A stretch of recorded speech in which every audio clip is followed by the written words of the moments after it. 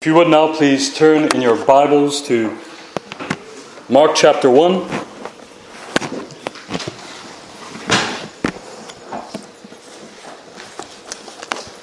Mark chapter 1, I will be reading verses 40 through 45.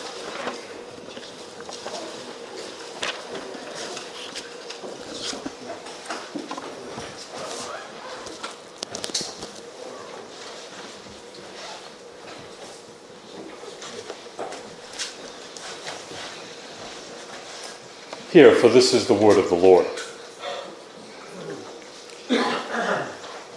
And a leper came to him, imploring him, and kneeling said to him, that is Jesus, "If you will, you can make me clean." Moved with pity, he stretched out his hand and touched him and said to him, "I will, be clean." And immediately the leprosy left him, and he was made clean. And Jesus sternly charged him and sent him away at once and said to him, "See that you say nothing to anyone, but go, show yourself to the priests, and offer for your cleansing what Moses commanded, for a proof to them." But he went out and began to talk freely about it, and to spread the news, so that Jesus could no longer openly enter a town, but was out in desolate places, and people were coming to him from every quarter. Thanks be to God for His holy word.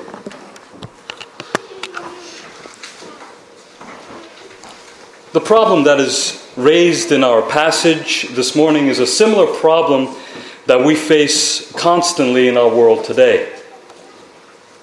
The problem is illness and its widespread effects on human life.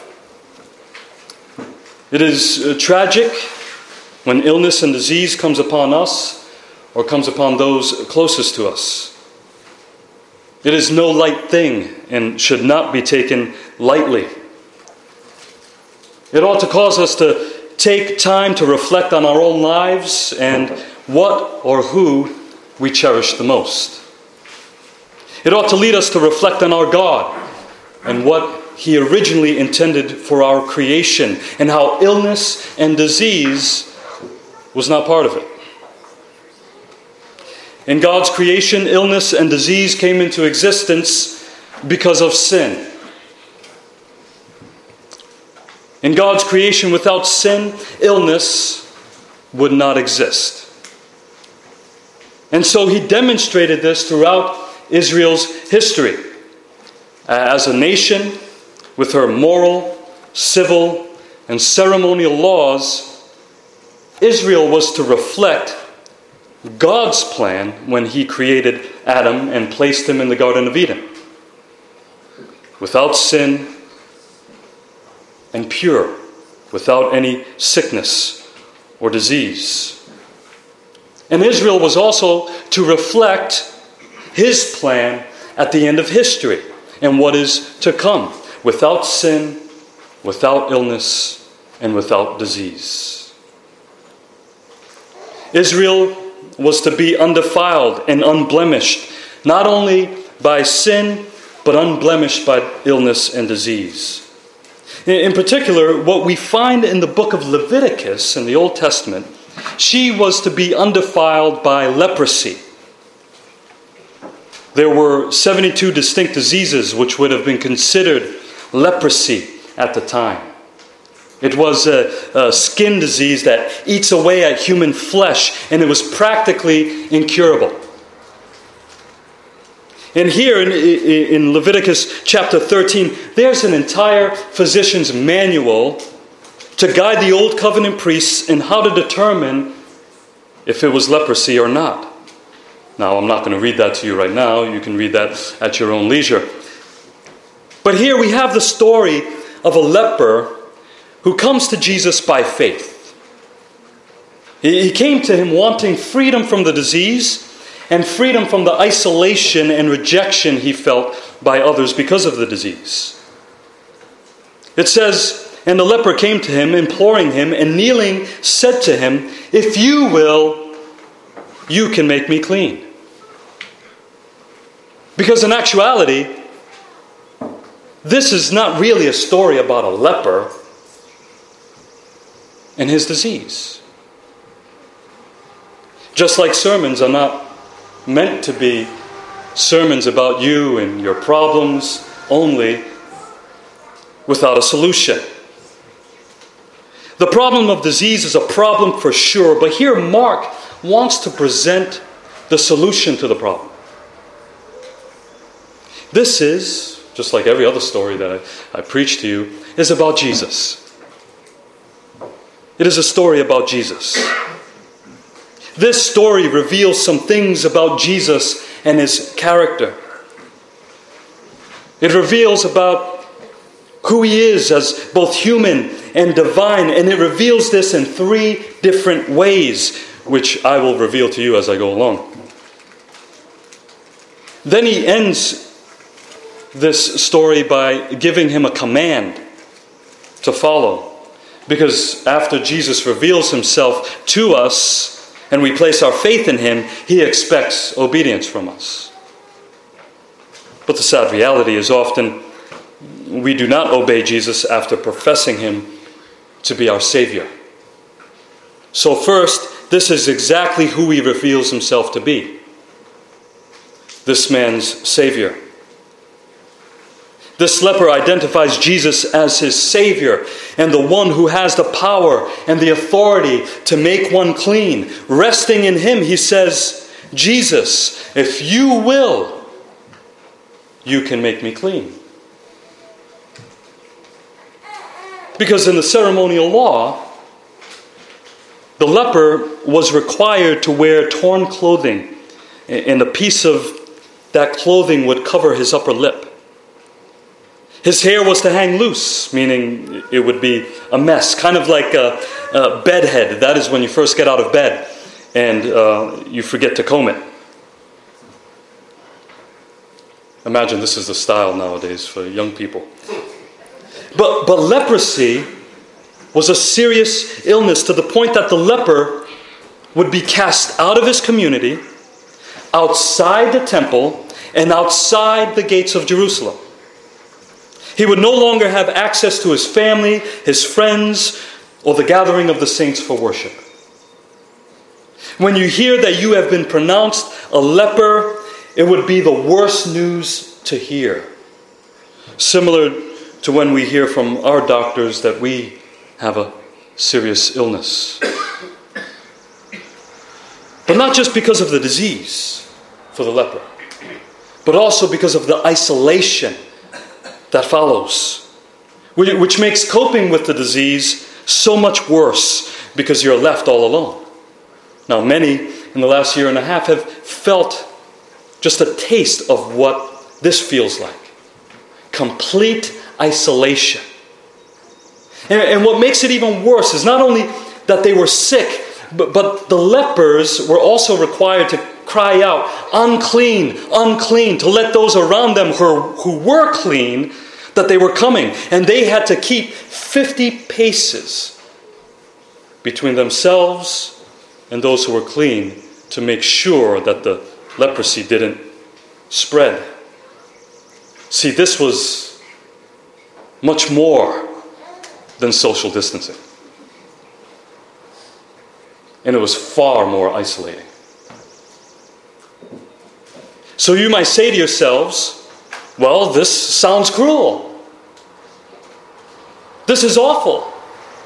How can God do this to someone? Well, we need to be careful here. We need to be careful. Before we start shaking our fists at God and blaming God, let us not forget one crucial point that I mentioned earlier. And that point is sin. Often it was believed that leprosy was brought upon the person due to their own grievous sins, but sometimes it was not.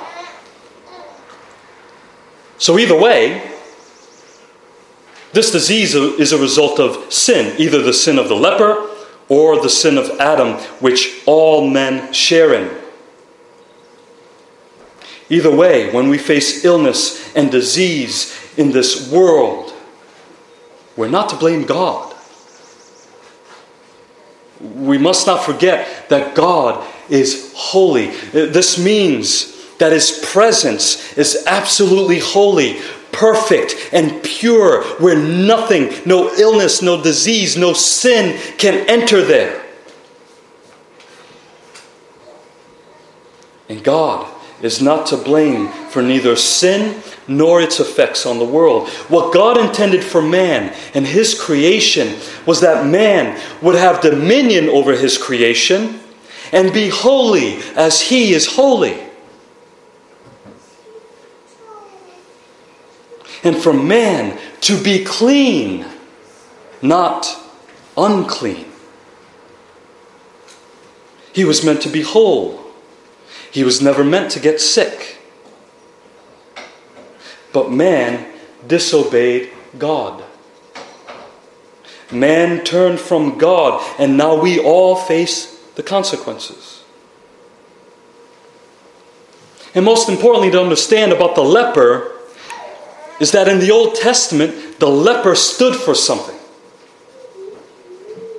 The leper was a symbol of something. In the Scriptures, he symbolizes someone who is cut off from fellowship with God and his people eternally. So he's an earthly and worldly representation of someone who is cast out into hell and who suffers there eternally, tormented for his sin. He is cut off from the people of God and from God himself. He is in a worldly and living hell as a picture of eternal hell. And this is a picture of what you and I both deserve. We all deserve the fate of this leper, but for eternity. For eternity. No one deserves neither good health nor heaven. This is what our sin deserves, because God is holy. Let us not forget that first important and crucial point before we shake our fists at God, before we blame God. If we do blame God, we need to repent. We need to repent. But notice what the leper does, and notice how Jesus responds. It says that the leper came to him, imploring him, that is, asking him to do something out of desperation. And kneeling, said to him, now this is a beautiful picture of a needy sinner before God in prayer. Right? Jesus opens himself up that we can go to him in desperation. Go to him in prayer. This ought to be what it looks like in our own prayer closet, saying to Jesus, if you will. He doesn't treat him like a genie in a bottle, right? He's not there to serve our will, but he goes to him and says, if you will. He considers Jesus first in his plea. He doesn't say, you are obligated to me, Jesus. And to what I want, he says, if you will. Because it's all up to him. He comes to him broken and at the end of himself. How often can we say of ourselves that we have come to him at the end of ourselves, broken down? How often can we say that our pride has been torn from us, and we can go to him and say, if you will, in desperation, you can make me clean. And we see the heart of our Lord. And what does Jesus do? How does he respond? It says, moved with pity, or better translated, with compassion. He stretched out his hand and touched him and said, I will be clean.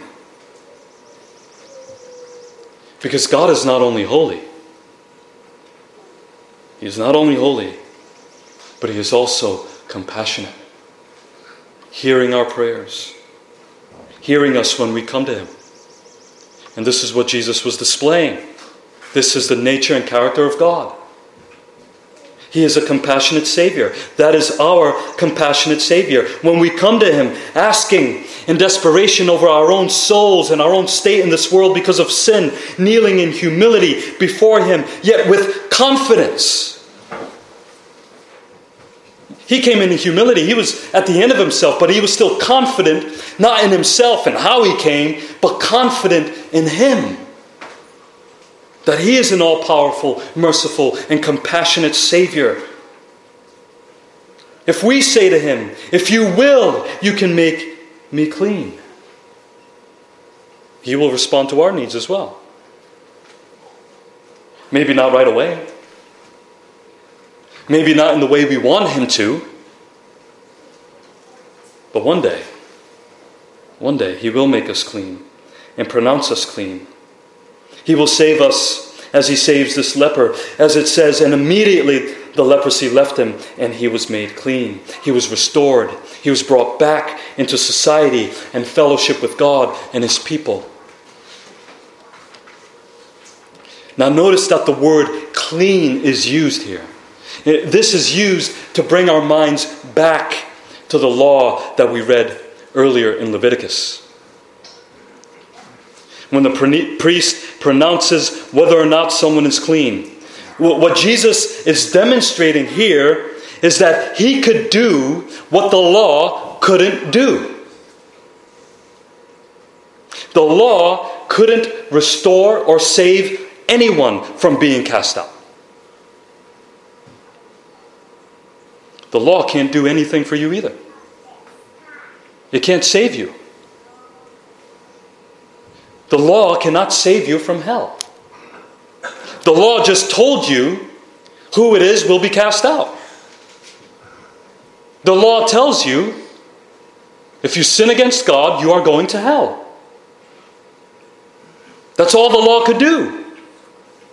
The law only condemned the leper. And the one who was to determine who will be considered a leper and who wouldn't were the priests. Either Aaron or one of his sons.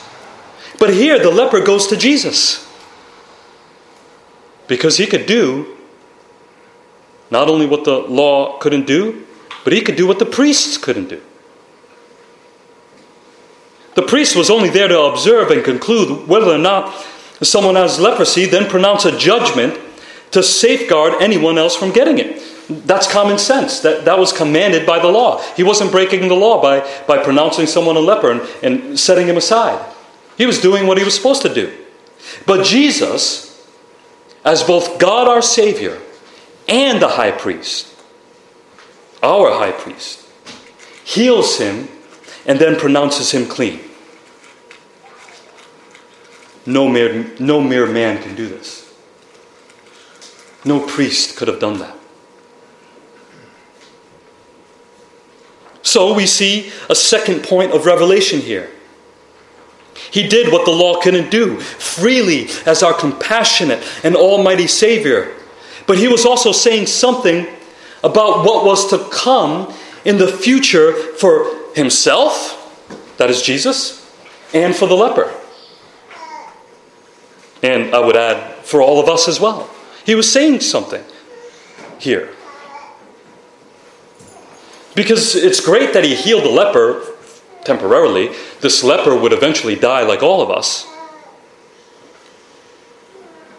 So when He said to the leper, I will be clean, He was saying far more than that moment. He was speaking into the future as well. When you read the ceremonial law, the leper presents himself to the priest. And if the priest sees that he's been healed, what happens next? There are sacrifices made. There is a ritual washing of his body and clothing. There is an atonement made for sin. And that blood of the sacrifice of 3 unblemished lambs are placed on different parts of the tent of meeting before the Lord and on the leper's body, like on the lobe of his right ear and on his right foot. That's significant. for what he is saying here. That's connected for what he is saying to this leper here. When he says, I will be clean, it wasn't just temporary. He was saying, I am going to make you clean and heal you, not just right now temporarily, but as I promised, to remove all uncleanness. I will heal you for eternity by taking your place on the cross, by becoming the atonement for your sin that follows presenting yourself to the chief priests. He was saying, I am going to bear the judgment of the law for you. I am going to bear the judgment that you faced when they pronounced you a leper and cast you out. I'm going to freely become what you are by nature. A man who is under the judgment of God's law in order to save you and give you freedom and life more abundantly. Not just now, but eternally. And he promises this not only for this leper, but for all of us who come to him by faith. The sinless becomes sin for us. Because just like the leper who was cast out, Jesus will be soon cast out. As he also suffered outside the gate in order to sanctify the people through his own blood.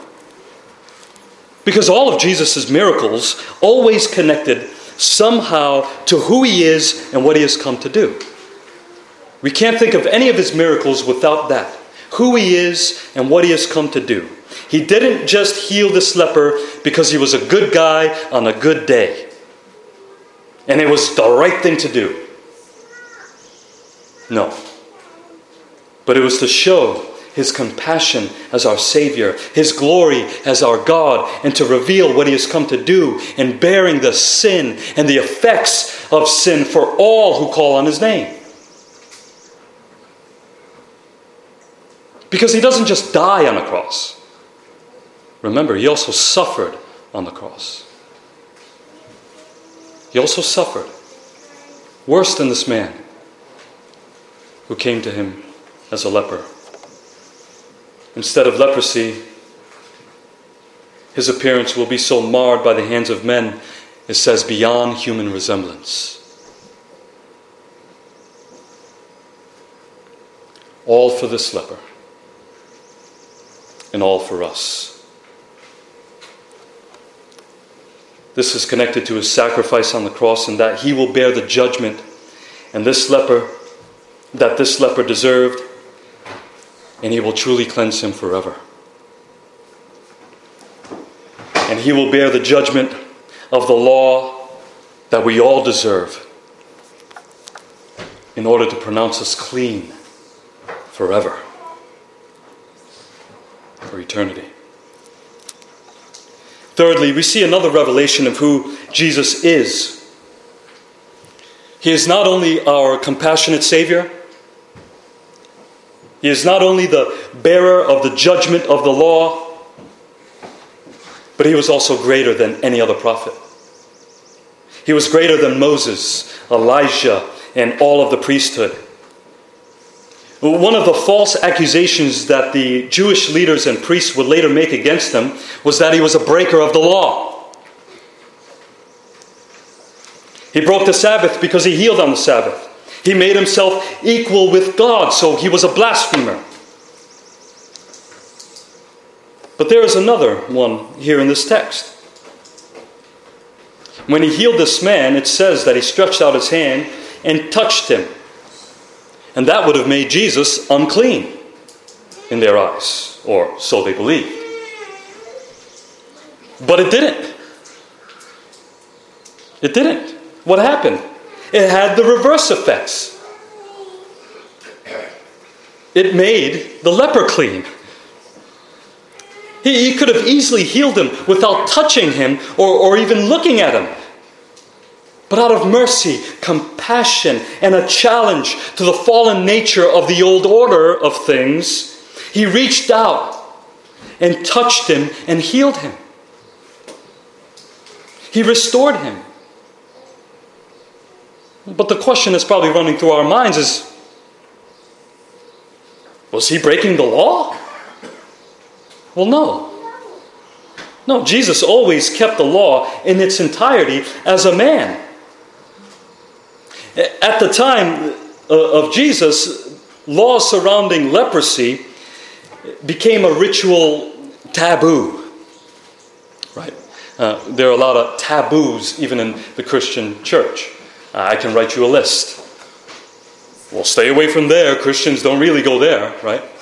There's a lot of so the law was used for taboo. They weren't really doing it out of love for God and His holiness. And if you notice from the reading earlier, you are not pronounced unclean from just touching a leper. You are pronounced unclean when the priests actually see the leprosy on your body. Then you are pronounced unclean. But to their minds, they were jumping ahead. They were jumping ahead. But Jesus would tell the leper to keep the law. He wasn't breaking the law. He told the leper, now keep the law. And Jesus sternly charged him and sent him away at once and said to him, see that you say nothing to anyone, but go, show yourself to the priest, and offer for your cleansing what Moses commanded, for a proof to them. See, at this time, Jesus was hiding his identity from those around him because they wouldn't understand what he was there for. They thought he was there to just give them stuff and heal their bodies. They were there for the signs and the wonders. They thought he was there to liberate them from Roman oppression and worldly tyranny. They didn't think he was there to free them from their own sin, its effects, and what it deserves. It sounds like the majority of people in churches today. They want the healing. They want the stuff. They want liberation. But they don't want to heed the word of God that comes from Jesus. How many churches we know today that fall on either one of these spectrums? They either go because they want the healing, they want the blessings, or they go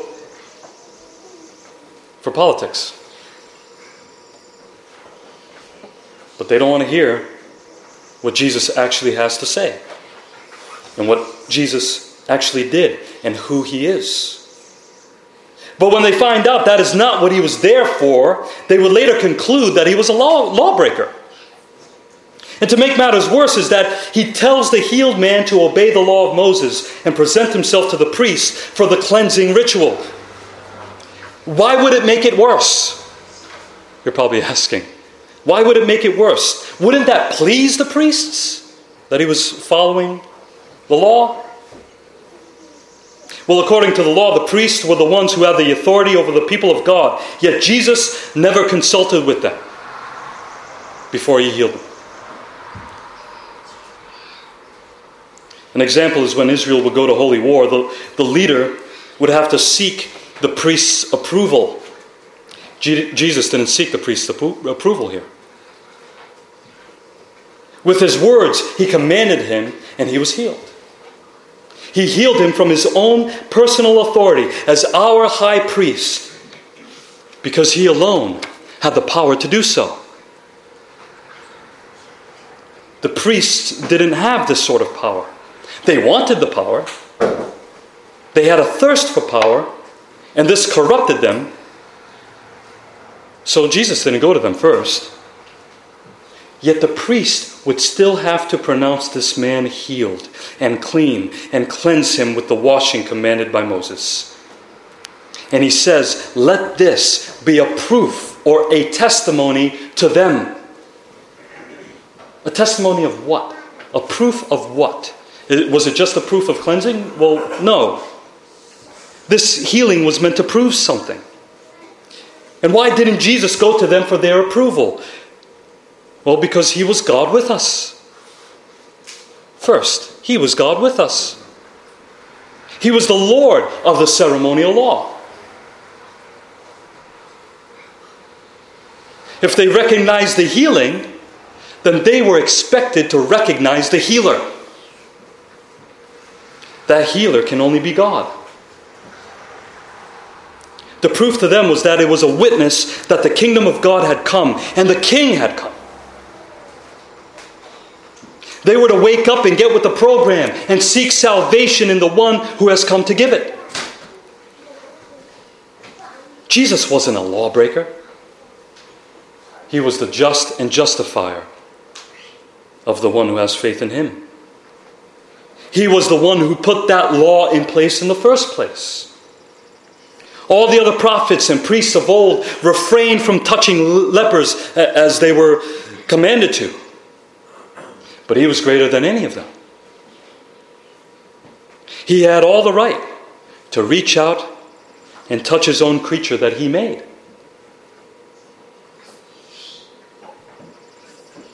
He didn't break the law. He cured the leprous man and made him whole again. What law is there against that? Well, there is none. He was revealing who he was as this man's God and this man's great physician. Wherever his presence was, one touch would restore someone to health because his presence was life-giving and holy. He was the true Ark of the Covenant. Jesus was the author of life. And when the chief priests condemned him and put him to death on a cross, this healing was meant to be a witness or testimony against them. The kingdom of God has come, and they refused to seek redemption. That was the purpose of it. Because he came not only to heal the leper, but he came also to redeem the priests, and they rejected him. They rejected him. They didn't need redemption because they were the sons of Abraham, quote unquote. And this can be used as a warning for all of us, can it? He was not just a nice guy with healing powers to do good, but he was the Lord of the law. He was the Lord of the law. We ought to be sure that we are not rejecting this Lord. So he set aside his own ceremonial law as God to overturn the effects of sin and to redeem this man. As it says in our confession, that the ceremonial law was abrogated, or another word for done away with, in him. In redemption, the ceremonial law is set aside. We must remember what Jesus came to do. He came to fulfill the law in his body, to make a way of sinners to come to him, to come to God. And this is what he demonstrates here. He did away with the law for this moment, so that this leper can make a way to him, that he may touch him and heal him totally, to redeem him totally. And remember what the law did. The law was only there to condemn and cast out. He came so that those who were cast out would come in. This is what happens here. He came so that those who were called not my people would be called my people. So he came to save and restore humanity for a new Eden. He came to make men whole and upright in holiness and in their fellowship with God. He did what the law couldn't do. He came to intervene. He came to call those who are sick, not those who are well or those who think they are well on their own. This is how he saves us. He saves us because he is a compassionate Savior. Because he is the bearer of the judgment of the law. And because he is the Lord of the law. It is for these three reasons why he saved this man who was plagued with leprosy. We see the goodness of our God in what Jesus has done here. For these three reasons, he could be trusted to save us from our sin-plagued lives. What this text is trying to teach us is that Jesus is our only hope of being fully restored. He is the only one who can purify not only those who were declared unclean, but because those who are unclean because of their sin.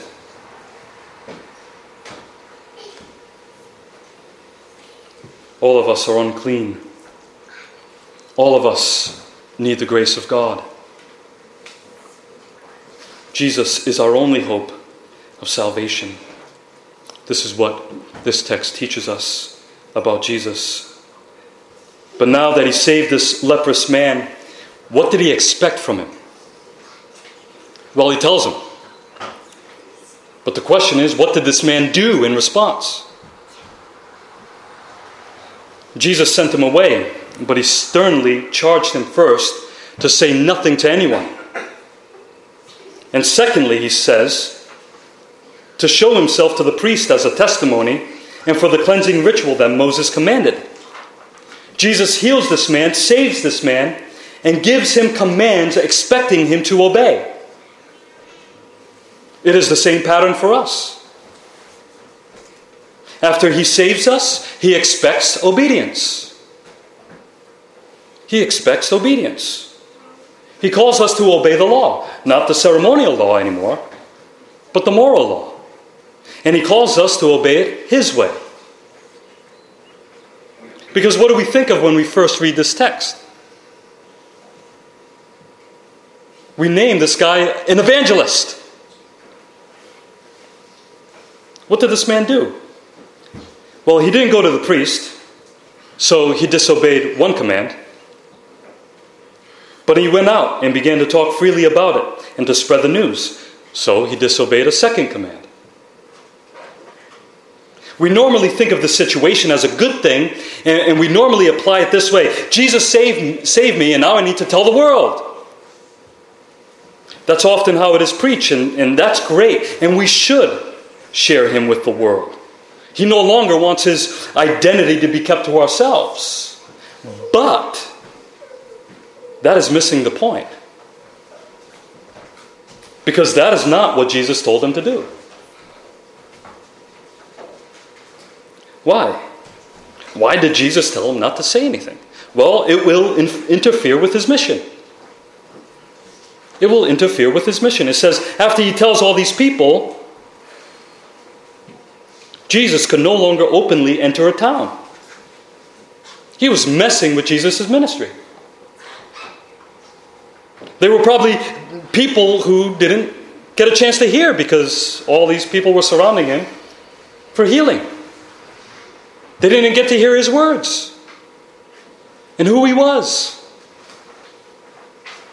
It says Jesus was out in desolate places and people were coming to him from every quarter. Just like Israel of old when they were led out of Egypt and they were in the wilderness and they only sought God when he can do something for them. This guy really messed things up for Jesus. He may have had good intentions or a good heart, but he still disobeyed. Good intentions are not enough, by the way, if we still disobey. We tend to miss that point here. He just revealed to him who he was, and he still didn't obey. He thought he knew better than Jesus. How often do we think we know better than Jesus? That's a picture of us. We think we know better than the one who saved us. We often think we know better than the Creator. That's why many are moving away from his word today. We think we know better than Jesus. We think we know better than God. We think we know better than the one who gave us the law. We think we know better than him when it comes to our marriages, our anger, our pride, adultery, lust, and how to love our neighbor.